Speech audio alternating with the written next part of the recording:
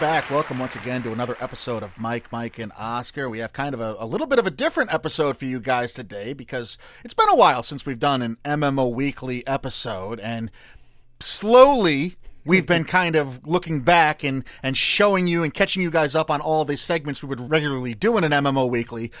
We've been kind of dedicating each one to their own episode, and that's what we're doing today. We have an entire Trailer Thoughts episode coming for you guys today, and it's proper on the heels of the DC Fandom that just occurred this past weekend, so that's what all the headlines are dedicated to, so we figured why not start your week? This episode of Mike, and Oscar is going to be all Trailer Thoughts. I am your co-host, Mike One. This is co-host, also Mike. Yeah, I'm a little surprised you didn't go with the Macho Man Randy Savage voice to start this one off, because this is the DC Fandom. Oh, yeah. Everyone's going with a dome, too. Like, DC Fandom. WWE just debuted something called Thunderdome. It's all VR. Just call it virtual reality. We don't need to... Why are we going with the 1990s prime time or, like, the Saturday morning cartoon commercial block stuff? The domes aren't better for COVID, though. So, like, why is... The dome is, like, what, VR? When you put on the VR, that's what it's called? Is that it? Yeah, it's basically just... It's a bubble, except they don't want to call it a bubble because there's no marketing, there's no advertising dollars in a bubble, so they call it a dome, because that's where the action happens in the Thunderdome. See? You're right. It does lend itself easily to a Macho Man voice. Then again, they weren't lying, because we got some action-packed trailers here. I was thrilled to have my Saturday interrupted constantly by one after another, and some surprises at the end of the night that we'll start with. It was nice to take a break from my friends who were losing money on gambling. Anyway, all right, yes, we're going to talk about trailers all this episode, and with DC Fandom, obviously, they had a couple premiere trailers, a couple big-name trailers that caught film Twitter all up in a roar. We will start with arguably the biggest. If it's not Wonder Woman 84, it is the Batman, so we'll start with the Batman teaser trailer, Michael. Yeah, I just saw on Twitter, and it made me laugh. The boy with the dragon, or the Batman tattoo, rather, I thought that was very clever because the same eye black there and the Rooney Mara kind of thing going on. But we got, a lot of emo, or the OG of emo. The trailer song here was Something in the Way by Nirvana. We've almost hit the tipping point here with the redone songs that were once popular, setting the stage for a dramatic trailer. Like, this one fit, and I'm fine with this one, but there's another trailer coming up in this episode we'll talk about that I think is officially the tipping point for this trope. I think the trope has got to be done. Like, we built this trope up, and now we have to smash it down like a Zack, our own creation. Yeah, like a Zack Snyder movie with way too much collateral damage that needs to die. Mike, we got creepy duct tape opening up this trailer in an audio sense. That's before the song. I mean, we get this serial killer 7-ish opening with the Riddler. Who was killed there? Was it the DA? Was it the gangster Falcone? And we get this letter that's addressed to Batman with this just the creepiest handwriting and the voiceover saying, "From your secret friend," from Jeffrey Wright, Commissioner Gordon there, "who haven't a clue. Let's play a game, just me and you." Yeah, super creative. And clearly, I don't know about anyone else's expectations, but that's not the tone. I didn't think we were going this gritty this far off the bat. I thought there might be like an eased introduction, but Matt Reeves kind of set the stage well, I think, and I'll talk about what he said in a little bit, but I love the duct tape opening. I thought it was super creative. We talked about wrestling a little earlier on. In the wrestling eras, was there one era that was kind of like grosser, getting edgier, right? And then the other era went over and above and beyond that? Did that exist? The Attitude Era was like the extreme. It was like tits and ass and blood and gut. Yeah, that's pretty much. But there wasn't an era after that was all vaginas and actual murder? No, not yet, but I mean, the ratings have been in decline, so who knows? Well, anyway, in terms of the tone of, Nolan's Batman, like, this is almost darker than that, and I'm a little worried. I'll talk about a red flag in a minute, but we do have some cool visuals. We got the duct-taped head of this serial murder. We get Zoe Kravitz committing cat burglaries. We get this hell of a line from Paul Dano, I'm guessing. "If you're justice, please don't lie. What is the price of your blind eye?" The Riddler dropping bars, spitting lyrics here. I thought the elevated dialogue from him really worked. I don't love that he's kind of giving speeches otherwise elsewhere. I hope he's not a Bane type character and a Joker, and they're kind of infusing those. I'm a little worried in that sense, but I like the riddles. So did I. I'm very excited and hyped up for the Riddler just in general, and Paul Dano's portrayal. And if you didn't see the Fandome live, Matt Reeves, like I said, he was interviewed by Aisha Tyler, and he said all the right things. And I think it would make any WB exec swoon when you hear this guy talk about the passion and the genuine fanhood and fan of the franchise that he is. Right. And he talked about, I mean, there was excitement in his voice about building the whole world of Gotham from the ground up and taking great care while honoring the legacy of all the Batmen who have come before. So I guess in that respect, it's not that much of a surprise to see the inspirations of Bane and the Joker weave their way into Matt Reeves' bad guy, because he has been such a student of this property throughout his entire life. Speaking about Dano's portrayal just specifically, though, I think this is a huge moment for the Riddler character, because we've really only had one live on-screen version of the Riddler in a Batman movie, I think, and that was Jim Carrey's portrayal, and he was played far more for gags and, like, hackneyed jokes than anything serious and gritty like this is. But the Riddler, the character itself in the comics, I think there's enough evil there that could definitely lend itself to being this legendary movie bad guy for years to come. And with Dano's talent and Matt Reeves' direction, when you hear how excited Reeves is and being able to craft this thing from scratch, I think there's a huge reason for optimism about the Riddler. How dare you, Michael, first of all, because Frank Gorshin played the Riddler. Yes, you're right. In 1966's Batman, but no, he was also I was speaking to millennials, not cinephiles. I'm sorry. He was also played for laughs and all the things you just said. So You're it right. doesn't really count as being something different. If anything, Carrey kind of copied him a little bit. He was more Joker than the Joker, which was a line from that review of ours. In terms of Reeves, you know, he's got the big budget blockbuster capabilities. He handled the last two Planet of the Apes movies, so I think there's a lot of confidence in him. He also handled some smaller films that did really well at the box office, like Cloverfield and Let Me In. I don't know if Let Me In was a good movie. Eric Weber, who we just talked to on our last episode, the mid-year Oscars report, that Oscar race checkpoint we did, he tweeted about Let Me In today, and he said anyone who had seen Let Me In should know Matt Reeves was capable of handling this Fincher-esque tone, and he's 1,000% right. And it's a comparison that I'm upset I didn't think of first. But I mean, Let Me In was great for anyone who's seen it, and it's almost exactly this type of tone that I feel like he's going for with the Batman. One of the rare, international films made into an American film remakes that might be better than the original. that at least held up, right? Yeah. Anyway, Michael, we got Andy Serkis as Alfred. He gets some voiceover work here. Why is he writing to you? Which is intriguing as all hell. I'm wondering if he's going to be a buff Alfred, like if he's going to be a jacked up, bat-flecked Alfred in this. I'm hoping not. I want him to be Gollum as Alfred. Can he be Gollum as Alfred? That's so bizarre. You got to be British as Alfred. You got to be mannered, and then you got to be badass in your own. It's tea time, you precious master.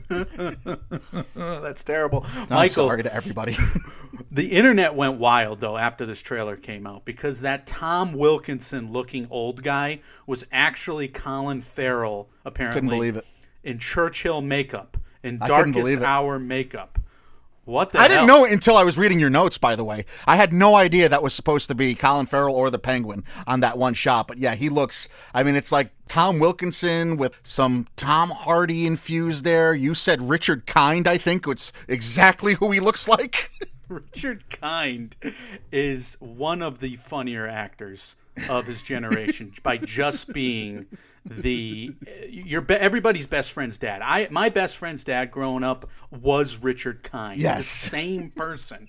And I can't believe he's going to turn into Walking Bird, a bird that can't fly in this. So it's going to be very bizarre to me. Look, the big moment of this trailer, I think that sets the tone, though, is that Batman seemingly doesn't have one rule or one law. He beats the living F out of that guy. Looks like he beats him to death. The ref would have called it out on the feet if this was the UFC. He knocked that guy down. That guy was out for the count. The ref would have gotten in between them, but then he takes two more shots, 2 kill shots. What the hell? Yeah. So College Humor a couple years ago did a Batman parody series called Badman, where Pete Holmes was Bruce Wayne and Batman, and they had one episode where Cobblepot, the Penguin, was played by Patton Oswalt, and Patton Oswalt had to explain to Batman that he was actually killing people, and he wasn't just putting them to sleep, and so he was just breaking his own rule. That's exactly what I thought of when I saw that, because it gets a bit much. You're right. Like, you don't see the bad guy in screen. You just see Batman punching down, and he's punching for a while. It's a lot of punching, and that's probably a lot of face caving in, unfortunately. Right. Though this trailer, I don't want to set the wrong tone here, because this trailer was really cool. I am not a car guy, Michael, and that Batmobile looks so darn awesome. I know you're not supposed to say darned and awesome next to each other, but the rocket boosters, the souped-up muscle car version of the Batmobile, holy shnikes. Yeah, it was one of the things that Reeves was absolutely gushing over was, I can't believe I get to create my own Batmobile, when he was talking about prior to showing the teaser in itself. So, again, it's just a guy you could see that takes great pride in every aspect of Gotham and the Bat world building. So I wanted to talk about the tone, and I think it's going same but different with the Nolan films, and it's kind of like me forgetting the Affleck movies ever existed, which is probably fair at this point. But which is fine if that's the direction they were going, but it is and it isn't, and we'll talk about it as this episode goes on. I do wonder if they're going to scare some kids away, because this is like the setup for an Alex Cross mystery. I mean, you have a serial murderer that is kind of almost reenacting actual murders in our culture over the years, with like a Mr. Mercedes thing going on in the Gotham Square. You got the opening where somebody of importance dies. I mean, if Riddler is full-blown serial killer on the loose, I'm wondering if kids are not going to go to this the same way the Nolan films did. And I'm wondering if you have a PG-13 movie going this dark, if you're going to have issues, number one, roping in all the moralism of a Nolan film, because it seems like it's going in that direction. I mean, sure. Nolan, to a fault, is preaching. It's a didactic, those Dark Knight movies. Right. And he pulls it off because he just sticks to it.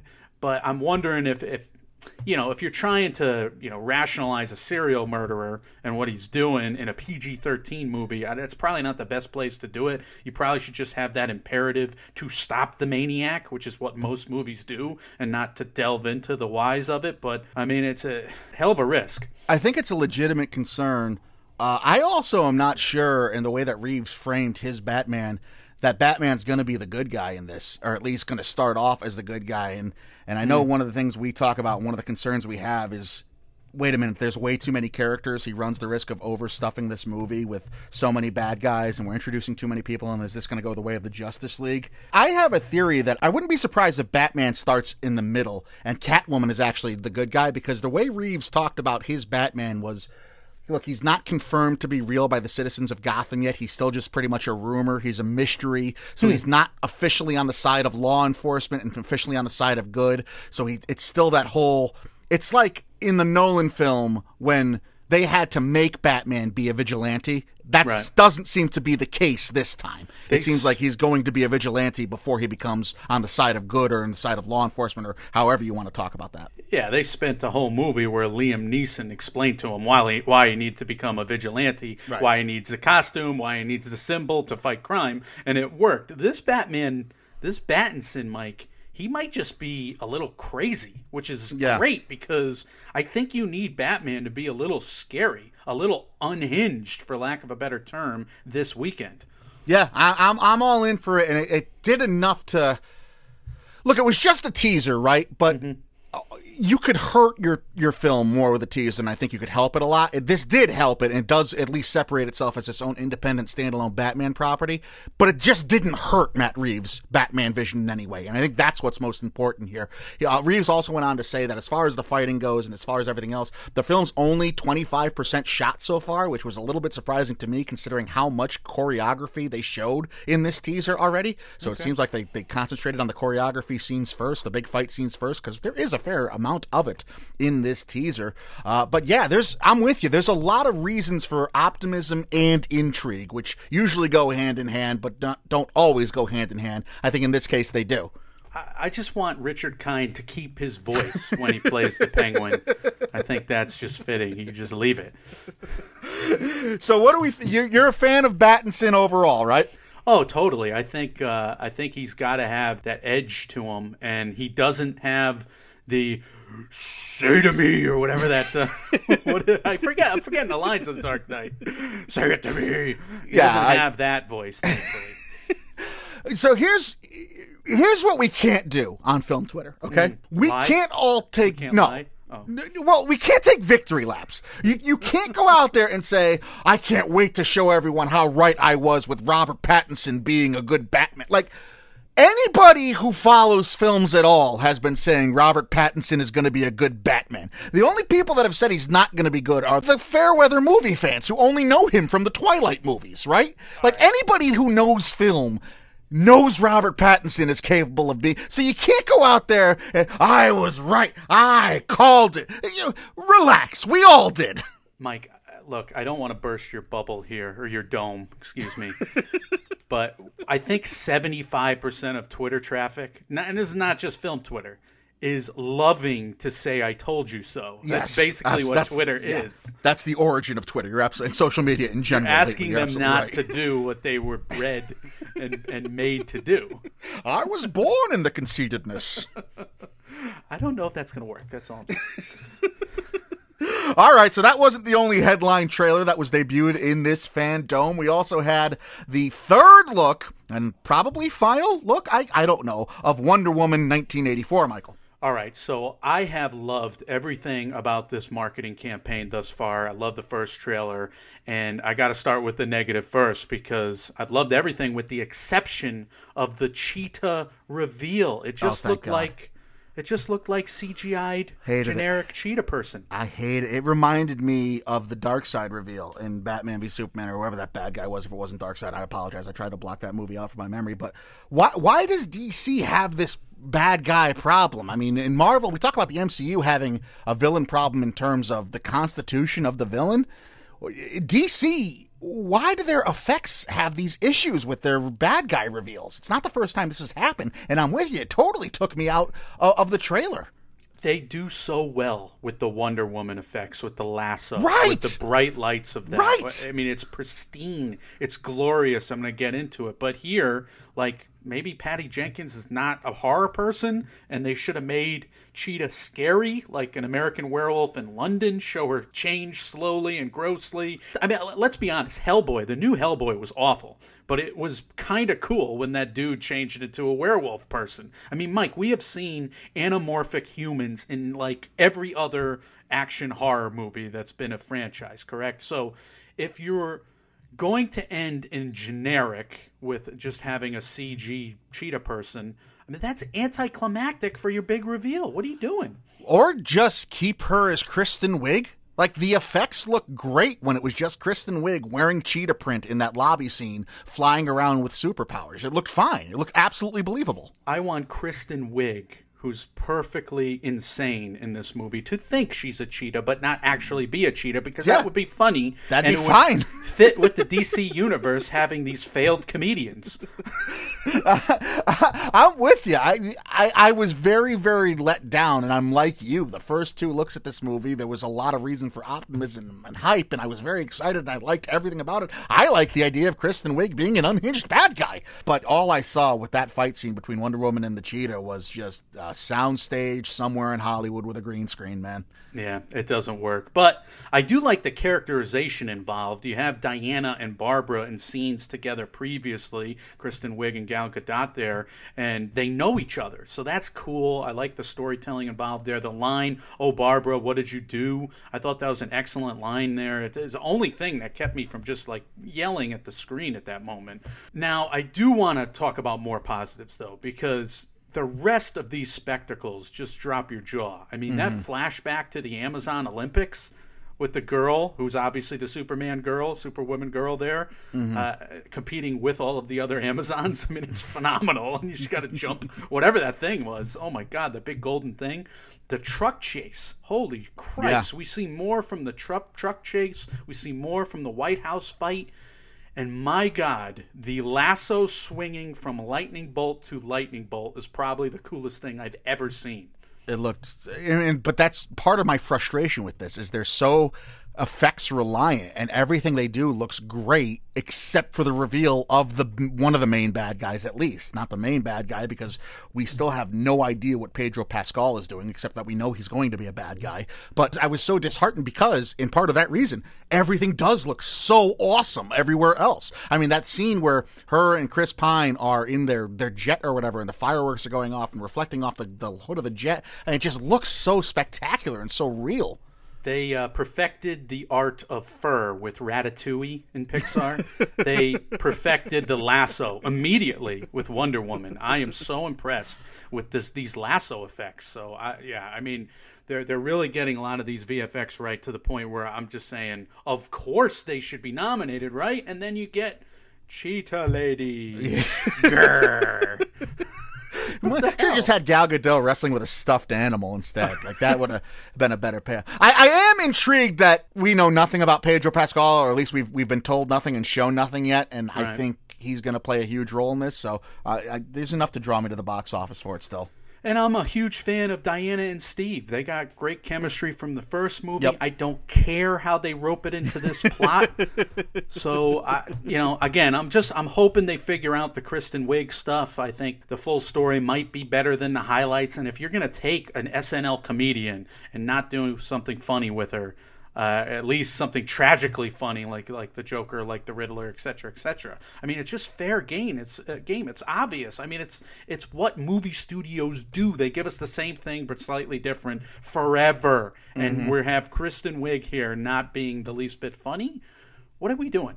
Yeah, I have hope that, Patty Jenkins is a great director, and there's good screenwriters attached to this. I have hope they are just hiding that and not giving everything away in the trailer. I hope that's true. Fingers crossed. Yeah. Black Adam, we had not a full reveal trailer, but we had a concept trailer put forth that we kind of had our first look of The Rock in the Black Adam suit, maybe, kind of. So I know nothing about the source material beyond the first Shazam movie, but we did get connections to that. I like that Black Adam seems to be this empowered god who then, is corrupted. He abuses his power and needs to be locked up. I think that's a great twist that not enough superhero movies, do. Yeah, it's kind of the story of the God of War video game franchise. I mean, it's not exactly the same, obviously, but I think any fans of that should be pulled in and drawn in with that, and it seems to have the same kind of ass-kickingness attached to it. And part of the fandom experience was the reveal that Shazam 2 is going to be due out at the end of 2022. This movie was announced to be coming out in December of 2021. I thought they would do Shazam 2, and Shazam 2 would end with the introduction of the Black Adam character, and that would lead to a Black Adam spinoff.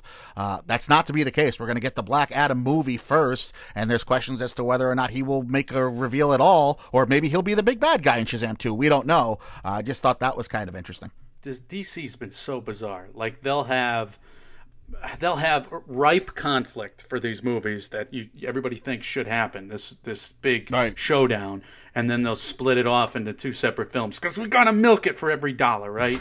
And then we'll put 737 of the other characters that we have all into one movie. So I don't know. This is a little strange to me, but I think you got a traumatic upbringing for The Rock as Black Adam there, so you get some reasons on why he turns bad. I need to see a villain, because if you're going to have an anti-hero, then the villain has to be worse than that anti-hero. I don't know where Noah Centineo fits in, but I'm hoping, and this is evil. I'm just being evil here. I'm hoping he gets his Shazam-y ass kicked by The Rock at the end of the movie, and then we get the showdown with the actual Shazam. So you're just bitter about Noah Centineo being a good-looking man, and you want to see him done away with? Is that jealousy rearing its ugly head? Or can you imagine if The Rock just literally breaks him in half, and then the movie ends? I am all for The Rock breaking anybody in half, whether on screen or in real life. I've invested far too much in my relationship with him over the years to not be. So, yes, I'm all for it. Break Noah Centineo in half. Crush the dreams of little teenage girls everywhere, please. Rock bottom through to hell. I have actually the most faith in this movie out of any of the WB lineup, which I think is saying a lot. And yeah, I'm biased towards The Rock, but I have faith in Matt Reeves because of how he's talked about it. I have faith in another WB property we're going to talk about in a minute, but I have more faith in this one delivering the goods than even something like Wonder Woman, or certainly more so than the next film we're going to talk about.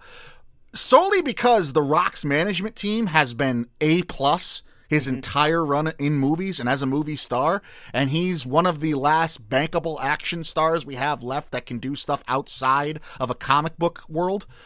So I fail to see that they would allow him to be on this giant stage, arguably the biggest of his career, and that's when they're going to have their first misstep and fumble. I can't imagine they'd let him be attached to a movie that doesn't have a clear vision and doesn't have a clear direction and isn't going to be at least solid and watchable at the end of the day. I don't understand how the MCU didn't bring in The Rock, especially living in this post-Avengers MCU world we're living in now, where they are lacking all the star power that they've built up over the years. Here's a guy that can carry action movies on his own shoulders, as he's proven time and time again in various markets, not just domestically, but overseas as well. And you're kind of starved for star power in the MCU. Yes, the MCU literally makes their own stars, so we shouldn't worry too much about that, but this guy could have brought eyes just by his presence. I don't know how DC ended up with him, and then the MCU didn't, if The Rock was willing to do a comic book movie. Well, he doesn't need a costume, which is right. He could just be, and then his silhouette basically sold this movie for all of us in this trailer. So that was cool. And then they obviously did the cartoon Fantasy Born. I mean, this is like Bravos level Game of Thrones stuff, and you still liked it somehow. So you are a hypocrite, sir. I just want you to know. You are an enemy of all of us sci-fi and fantasy guys, and you love this because you got your wrestler in there. Yeah. Okay. Yeah, that's right. Sue me. So if The Undertaker is in Lord of the Rings, you'll watch it. For many reasons. Isn't he retired? He could For many reasons, yes, I would watch The Undertaker in Lord of the Rings. All right, very good. A wrestling-themed episode today, folks. Let's talk about the long-awaited first look of Justice League, the Snyder Cut. And before we talk about anything having to do with the trailer, I will say, now we've reached the tipping point with the former popular songs being remade and slowed down to introduce a dramatic... Is this godforsaken car crash remake really only conveying its proper emotion if we have some Morrissey-esque downtrodden version of Hallelujah playing over? Like, what are we doing with this song opening this trailer? It really bothered me. It's too long. It's the wrong music, without question, just to make an overt on-the-nose statement. Right. You know? Like every Zack Snyder scene. Never mind movie. Even still, Michael, I'm not as down on this as you. I said it from the beginning. If you're going to do fan service for X amount of $1 million, or XX, if it's in double digits, which it probably is, HBO Max, if their game, I get it. Fine. Give the people what they want. It can't be as bad as the original. And as visual directors go, Zack Snyder is one of the very best. Some of these compositions are gorgeous, and I don't remember them from the first film. My issue with Zack Snyder is becoming like the same issue I had with Michael Bay, back in the late 90s, I guess, right? Because Michael Bay started out making good movies that he didn't write. And Zack Snyder kind of, rested on some really good source material. Watchmen's great source material. 300 is one hell of a story. And I would even say Man of Steel had its moments. I was middling on that film, probably C+, B- for me. I thought that was solid. Then all the collateral damage. But Michael, Ridley Scott is another one of these kind of directors. He knows what he doesn't know. I just wish Zack Snyder, worked off of somebody else's scripts. I think that's a fair criticism, and we know how much Zack Snyder likes to be criticized. But he's adapting like this sprawling source material for this thing. Because it's like all of the comics that he's adapting, and maybe he'll focus on one story, but he'll pull in all of the other visuals he likes from all of the other stories. It's a serialized TV series. It's a serialized, comic series. Darkseid's in it. This Big Bad. Oh my God! What are they doing? And then what winds up in the film were those witch-made tree people. robots, aliens, whatever the hell those were. I've seen the movie once, and it wasn't as bad as I feared after Batman v Superman. But I mean, I think Darkseid fits more here. Like Thanos worked in the Avengers. If you're not going to go the Suicide Squad or the Legion of Doom facing off with the Justice League, you kind of need that. You need good villains. I agree with everything you said. I also have no problem with HBO putting money into this. It's a good move. On its it's a good face. business move. Yeah, on its face. I have a problem with them pouring money into an already done property that, instead of going to new filmmakers. But we've talked about that previously, so that's not what we're talking about here. So, yeah, I understand getting $1 out of this and having it be a vehicle for new subscribers. That's fine. I wonder if the fans kind of did this to themselves, though, because I'm like, I say that half jokingly, but half serious. Yeah. We've talked about here how there's a very toxic segment of the Snyder Cut people, this posse that's out there that they'll shout down, and I've seen it firsthand on social media. I've seen people just be mean and just rude and contemptuous towards others that dare say an ill word about the Snyder Cut. And so we get this first look at this trailer, and to me, yes, there's new aspects, but it looks exactly the same to me. And Justice League's another one. I've tried to block it out of my memory, but this just looks like the same movie with the same looks and the same issues that are going to arise, except that there's going to be 2 hours more of it.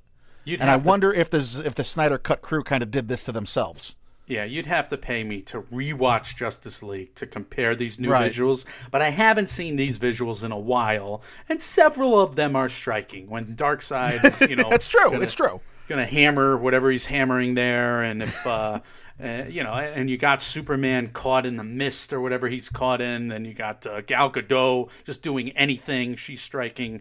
I'm in for that kind of thing. Am I in for 4 hours? No, I think like the perfect place for Justice League and this movie is in a 30-second teaser. That's the perfect place. That's where Justice League, the Snyder Cut, is at its very best, in my opinion. Yeah, I tend to agree. And with any other song other than whatever the fuck this Hallelujah Mute it, and it's at its very, very best. Mute it, cut it down to 1/4 of what it is. On a bright side, and something that a lot of people were very, very fond of, we had a making of and a roll call trailer for James Gunn's Suicide Squad remake? ? I wonder if this is like too much ice cream. Is it too much ice cream? Because I love ice cream. Is it too many burgers? Is it too much of what I want? Because I love Nathan Fillion, but he's like cast member number 44 in that roll call. I love Michael Rooker. I love Peter Capaldi from In the Loop. He's hilarious. He's one of the more underrated comedians in the history of British television and cinema. But you got enough star power leading this thing in Margot Robbie, Viola Davis, Idris Elba, hell, Pete Davidson. Who the heck is going to be the Taika Waititi character? We don't even know. John Cena. You got another wrestler in here, so you'll see this movie. Oh, yeah. All I want, and I tweeted this, all I want out of this production is for Pete Davidson and John Cena to become lifelong friends, like BFFs. That's what I want. That would make me happy. But so you're fully in the Pete Davidson camp now after he made 2 good movies when we had a movie desert. No good movies. Yes. And the way your grudges work is you'll hate somebody forever if they make a horse movie at the wrong time. But you'll love them forever if they make a movie about Arrested Development and adulthood that doesn't really go, swimmingly until, more drugs are consumed. And I'm a simple man, Mike. I like what I like. Well, I think James Gunn being behind this film, it's in his wheelhouse after the Guardians of the Galaxy movies. Some of these costumes are ridiculous. They're Watchmen level hokey, but the same way that they played in with Watchmen, I think Gunn is playing a lot of these characters for just straight up laughs.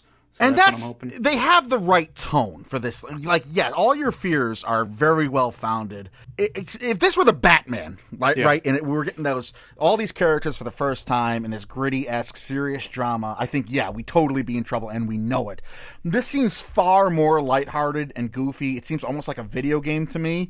Mm-hmm. So I wonder if we're getting to like this era of comic book movies where we're getting like the New Year's Eve / Valentine's Day of comic book movies, and we're getting a running anthology ensemble, just get as many big names at the forefront as possible, create future potential franchises and spin-offs with them, have them be in their 1 or 2 scenes, and they're out. So did New Year's Eve and Valentine's Day kill rom-coms at the box office to the point where they had to go to Netflix? Oh, interesting. That'd be an interesting case study. We got to look back at that, because I'm worried now that there's just too many characters in this movie, and comic book movies are going to suffer for it. I don't think that's happening, because that's just a runaway train at this point. But I think that I got tired in the roll call. I was exhausted like mid roll call for good reason. Nathan Fillion 2. I should be excited about that, and I'm not. And you run the risk of heightening expectations just anytime you announce a star. Like if in Deadpool 2, before Deadpool 2 came out, and this is a bit of a spoiler, but before Deadpool 2 came out, if somebody said Brad Pitt's in this, it wouldn't have been the payoff that it was when we see Brad Pitt in Deadpool 2. You know what I mean? Right. I mean, I think people might have had their expectations be too high. So yeah, there's always that worry. I think that's a well-founded worry. I think James Gunn has done nothing but inspire reasons to be optimistic about what he can do. So I'm certainly going to see this one, and I'm very excited to see it. I have a bigger concern about WB and DC in general, though, because we have Margot Robbie in this one, right? And we have Margot Robbie playing Harley Quinn again in this Suicide Squad movie. Do you think DC / WB has a plan right now? Or do you think they're just throwing everything against the wall and seeing what fits? Because they've said they aren't in the business of cinematic universes being connected. But we're getting now, like I said, our 3rd film featuring the same Harley Quinn, except it's a redo kind of our property already made once before. And we're getting a gritty, Fincher-esque Batman, except there's also going to be every Bruce Wayne ever in the Flash movie, which is loaded with its own issues right now.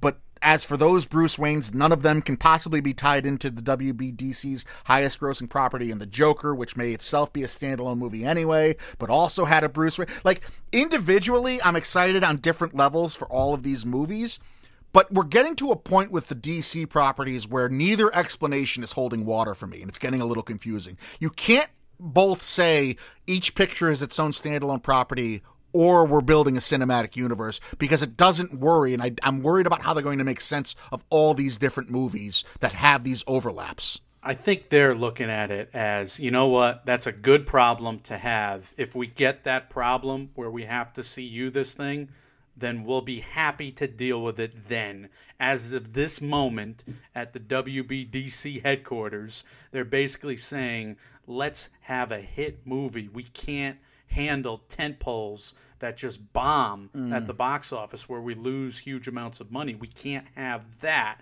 So we need to assure that these movies do well. So whatever it takes, we're all hands on deck from the jump, and we'll go from there. That's what I think. Just get me my Harley Quinn versus Wonder Woman movie. That's all I want out of any of this. I don't think that's happening anytime soon, because I don't either. They'll do 5 Harley Quinn movies if that does well on VOD, or if that did well during the pandemic, as I know it didn't make enough money probably in theaters. And Wonder Woman, they're not going to mess with it. They'll leave Wonder Woman on her own $1 billion track. $1 billion. But you can see that. You could see that being a problem, right? Because so the next Harley Quinn movie, the next movie she's in? So are they just not acknowledging that she formed this team that she did in Birds of Prey? Are those characters no longer existing, or is she going to be able to reference them? Is she still somebody that's separated from Jared Leto's Joker, or is that just a completely different track now? Like, it's just for me. And this is a me problem, maybe, and maybe other people don't share this concern, but it's just, I like a clear lineage. I like a backstory. I like feeling like I'm investing my time in this world building. What I want to have happen is that when they do the Penguin spin-off movie, and they just can't get Colin Farrell to do it because he's difficult, they just put Richard Kind in there. That's what I he's want. Just his character from Spin City from back in the day. Absolutely. Eating pastrami. Please. Michael, we have a Tenet trailer, the final Tenet trailer. That Travis Scott song is hot, man. And I'm not a big Travis Scott guy, but that song is hot. The music in this trailer was awesome. Yeah. Look, is this going to be the best Bond movie of the year? Can I take the cheap way out and say I think No Time to Die gets moved to 2021? So yes. Look, there's a lot of questions in this trailer in particular. Like, how does one get the rewind button powers? When do they happen? When do they not happen? Is someone literally hitting a rewind button? Is it all Clemence Posay? What is going on there? I need to know that. I think my big fear, though, is that they're going to take the first hour of the movie to explain just that, and the second hour half of the movie is going to be a Bond movie. This does, and you hit on this, and it's true from reviews we've seen. The reviews have been, look, this is a fine action movie. The story gets a bit convoluted unnecessarily when trying to explain what the hell's going on. It doesn't seem like this time travel thing is what should be at the center of this. I still have faith in Nolan, and how can you not? Right. And also, I don't think it matters. Honestly, like any other would, I would say it would matter that the story is kind of lacking and the time travel thing takes too long to explain, or whatever the case may be that we've seen from these reviews. But America right now, it reminds me, as far as its theater consumption and its thirst for cinema, it reminds me of where the Chinese market was not so long ago when it comes to American blockbusters. Just put something on a big screen. Are there tons of effects that look realistic enough? Is it pretty? And will I marvel at what I'm seeing?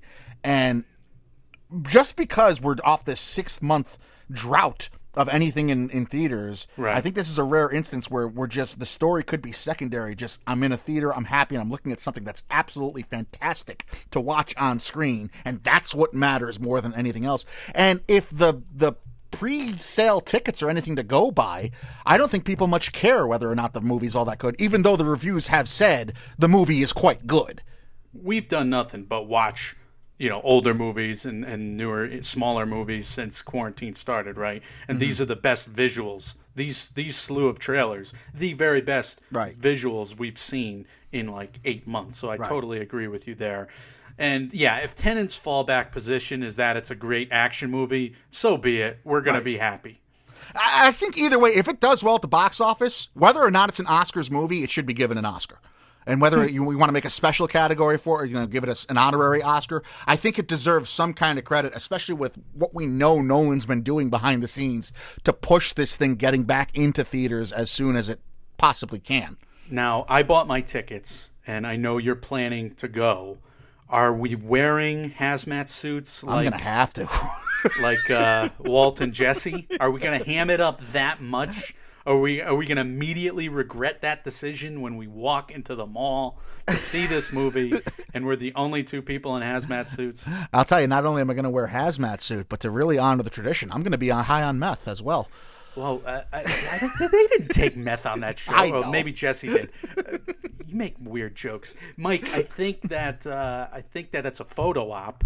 I just think our fans might turn against us if we did as much. Well, so I'm speaking it into existence right now, trying to float it out there and see if the fans give us a backlash. I can tell you right now, there's a 0% chance of me showing up at a mall movie theater.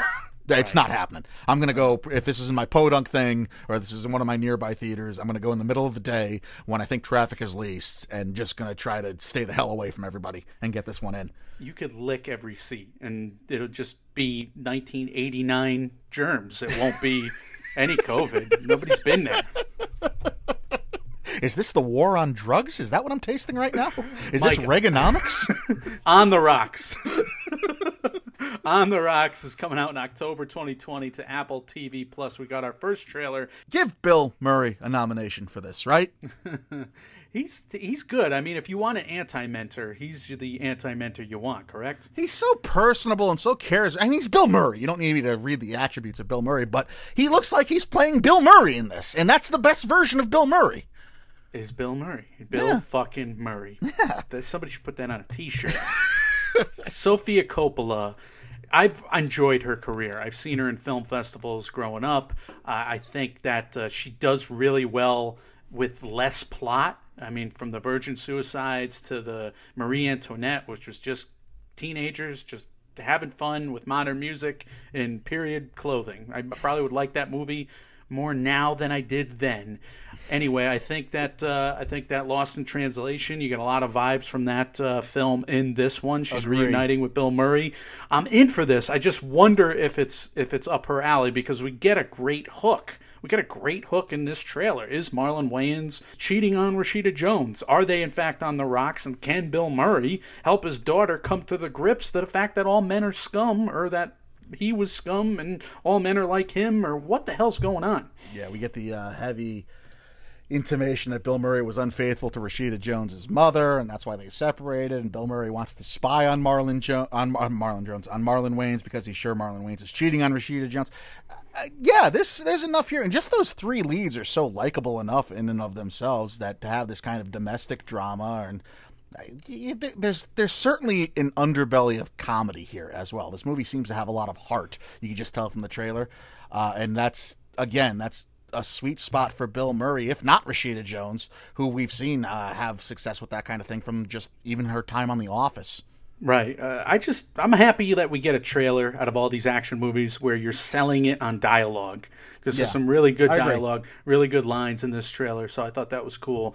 That should fit well to Apple TV Plus. I think they're in for a movie that's going to have a much broader appeal than we first thought. When I first saw a Sofia Coppola film in the Apple TV Plus family, I was surprised, because she's just made some slow burning movies and stories that just go nowhere in her career. So I was surprised to see Apple pick it up, but this feels like an Apple movie. Yeah, I agree. And we've talked numerous times about how on the lookout you should be for Apple's burgeoning catalog. And this seems to be something that's going to be a quality addition. So I'm quite excited for it. Anyway, back to the ensemble casts where everybody's in them, Michael. Death on the Nile. This is exactly the shit I'm talking about. Like, how is it possible that Kenneth Branagh and 20th Century Pictures have figured out a Hercule Poirot cinematic universe, but DC and Warner Brothers are fumbling themselves over and over? They even line up the visuals of the posters. Kevin Jacobson of Gold Derby and the runner-up is that great podcast we love. He was all over this. He just loved the cloud of blood from the ginormous steamboat, the same as the cloud of blood from the Orient Express. I mean, that's so cool. He's like, this pleases me. I'm with him. I was loving that. You could do Hercule Poirot from the marketing to what's on screen, going from one to another. You can't figure out Harley Quinn? I don't know why. Warner Brothers is, I guess, this is all Warner Brothers? Yes, I'm blaming them for this. Well, so they got one branch that figured it out. No. This Agatha Christie Hercule Poirot is 20th Century, so now it's all Disney now. Well, Disney's the king of CUs. And Disney gets it. All right. So Disney knows it. Anyway, I'm kind of thrilled that this genre is popular for big, fall movies, for big blockbusters. So I'm just kind of embracing the fact that we get to see another murder mystery on this scale with those cameras and these effects. I'm just in for that. A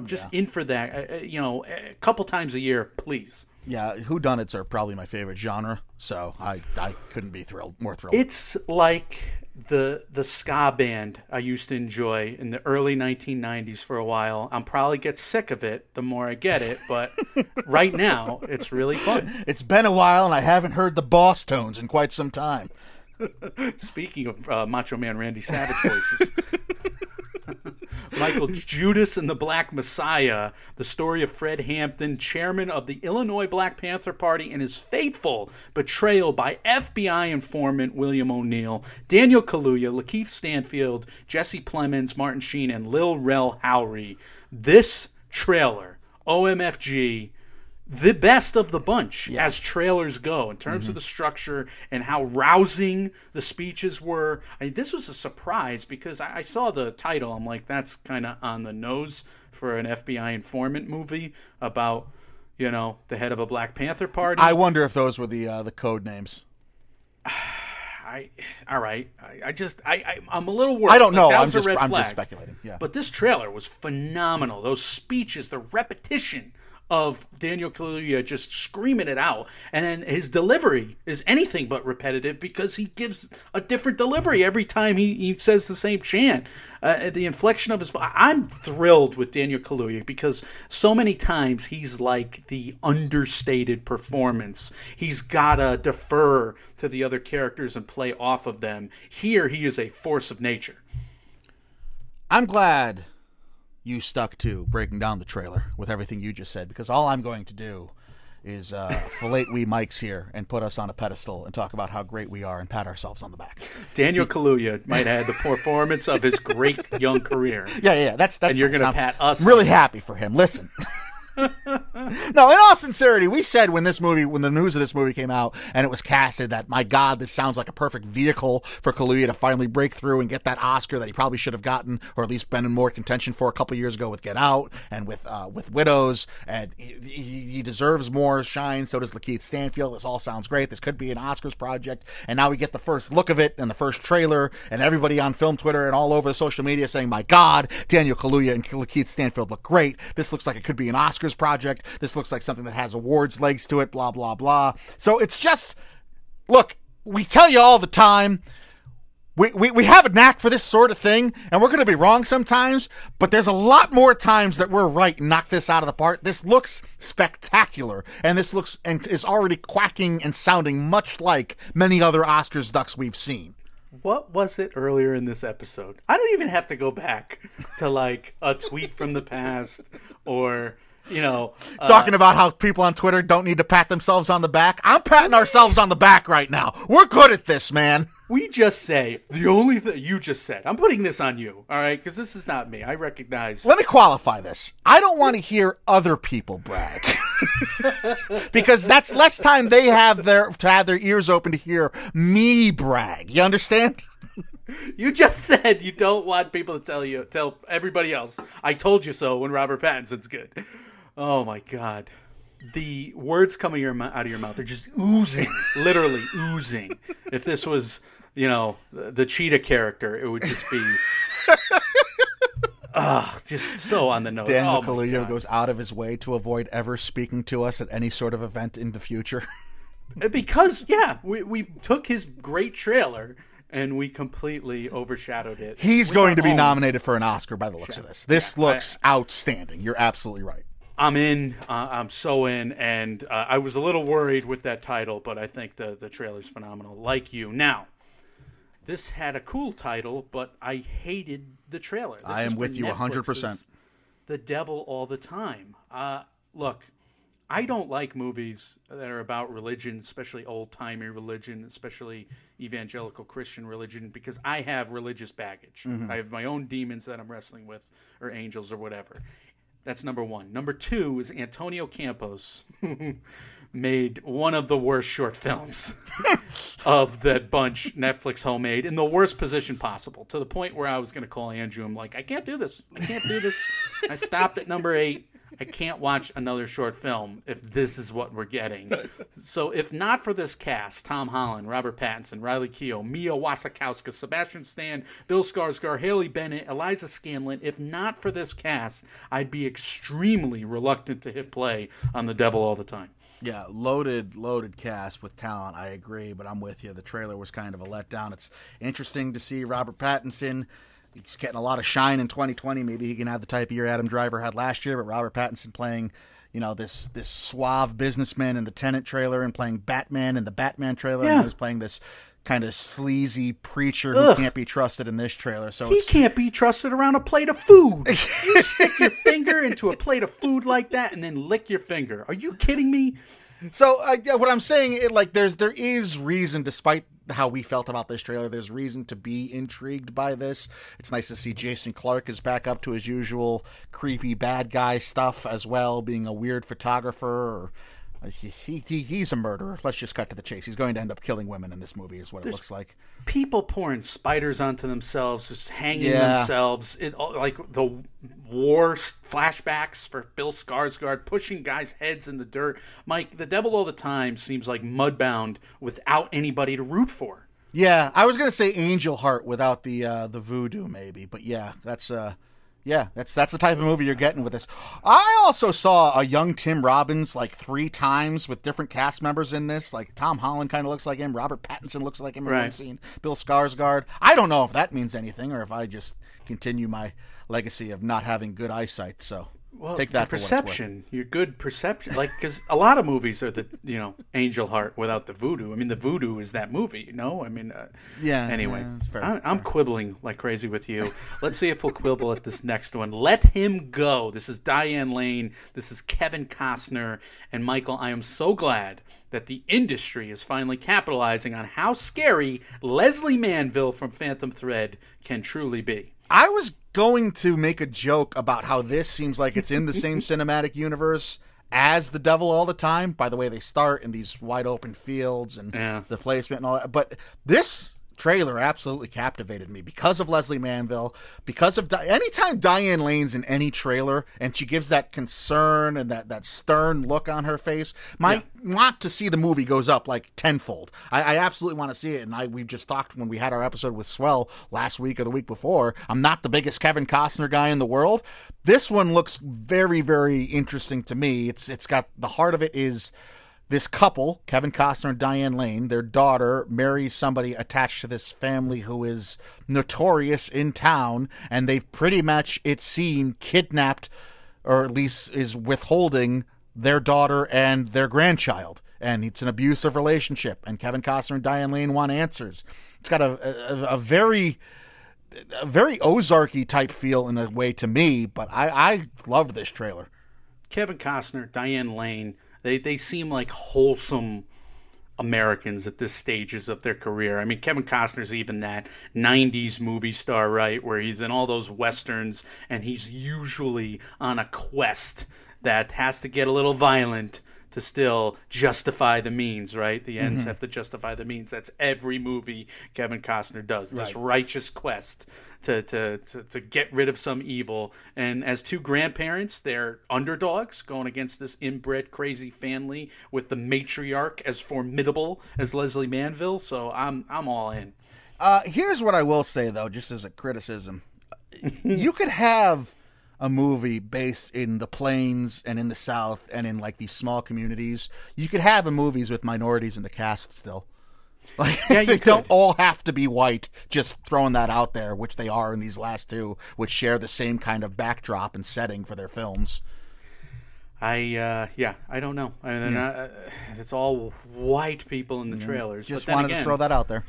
All the white people are assholes, though. Like, even the good ones, so that doesn't help anybody. There is that, but yeah, sure.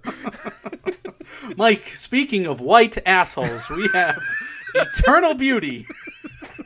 How do you like my transitioning today? Well, it works because I learned from this trailer that Sally Hawkins and I are diametric opposites in terms of what cinema is and should be, and we are forever destined to dance this dance. She and David Thewlis, who's got a name as weird as some of his roles. David Thewlis. They have played some eclectic characters, these two. Yeah, that's a word. For them to be matched up is perfect, though, right? I mean, if this is one of those middle-aged love stories that actually plays more like a Hallmark movie that we wouldn't expect, like, I'm totally in for this. But if this movie is as depressing as its characters are, I'm terrified by this. There's nothing in this world right now that could motivate me to actually desire to see this movie. If this gets nominated, I will watch it and I will review it and I will be fair, as I always strive to be. This movie, I don't know. Sure, it's going to exist, so it doesn't matter what I say about it. I'm not. It doesn't appeal to me. I'm trying to be nice. There are scenes that in a normal movie, in a normal trailer, never mind story, like we didn't even see this whole thing, that seem like hallucinations, but like a David Lynch TV show, they are not hallucinations, and therefore these characters are reckoning with them. So that's just bizarre. How many goddamn will they, won't they relationships do I have to sit through in entertainment? Every movie, though. But look, you got Morfydd Clark from St. Maud. She's going to be the wrench in that. So hopefully she's having a year. Hopefully she comes out as the character from St. Maud and ruins this relationship. You want the relationship to be ruined? I'm thinking the only way to save this weird-ass movie is for them to get together and be weird together. Fine. I'm being a dick. I'm sure this movie's going to be lovely. I have nothing against Sally Hawkins. She's a wonderful entertainer. We know it. All right. Well, those were the trailers that we had missed over the last couple of weeks, and the biggest headlines obviously coming out of DC fandom. But sincerely, jokes aside, I think we have a couple Oscar possibilities, and I think we have a couple categories that, despite how 2020 has started shaping up, are going to give us decent, deep categories and a decent number of nominees, and it's heartening to see that we're getting back to some sort of film analysis and award season analysis that can suggest a type of normalcy. So that's cool to see, but we do want to hear from you. Which of these trailers do you think hold the most Oscar nominations with them when all the dust settles on film year 2020? Or are there things that we were up on that you're down on, and vice versa? I want to hear those, as well as any other thoughts, comments, questions, concerns you have about anything we do here in the MMO Empire. You can leave us those as always. We are Mike, and Oscar on Facebook, Mike, and Oscar on Instagram, at MM and Oscar on Twitter, Mike, and Oscar at gmail.com, and on Reddit. We're available everywhere you hear podcasts. And if you are still in quarantine or still getting back to your routine or commuting with us, we cannot thank you enough. If you are listening to us on Apple Podcasts, if you would be so kind as to go into the app and leave us a 5-star review, that would be truly helpful to us. Michael, what are some words of wisdom, and what is coming next from MMO? The words of wisdom is like a Captain Obvious word of wisdom here, in that if you're going to reopen movie theaters, like around the world, make sure you put out 1 million trailers. So that's just like obvious. They probably should have done it a week or two earlier than they actually did. But I'm really glad to see normal business taking place again before the world reshuts down after COVID just sparks because of movie theaters, and we all get it. Yeah, that's where I thought you were going. If you're going to reopen movie theaters, be clean and safe, please. Please. Yeah, that's probably wiser, but I went the other route and be oblivious, because I'm going to go to the movies a lot and try not to think about it. Oh, I hope the hazmat suit comes in the way I want it to, because it's only $40 on Amazon. Oh, you've actually researched this? Yeah. I'm almost ordering it. Should I order it? I'm half joking when I tell you, well, let's ham it up. No, I want to wear a hazmat suit to the movies because I'm afraid. Yeah, I don't blame you. I won't be near people. I can't. That's why I hope my podunk opens, and I hope nobody knows about it but me, as is usually the case when it comes to that. But I can't be near people when I'm going to see these things. I'm still very, very much afraid. Risk falling ill to a global pandemic, or actually go to Mike's shitty-ass theater. What are my choices? Mike, what's coming next is that we're going to do Quantum of Solace, which I enjoyed the hell out of yesterday for the James Bond character study, and then we got a lot of movies to review, as we've been talking about. Ton of stuff. Content keeps on rolling in, guys. When reality sucks, you can come watch these movies and hang out with us. We are Mike, and Oscar, trying to make award season year-round without the stuffiness. We will see you all very soon. See ya.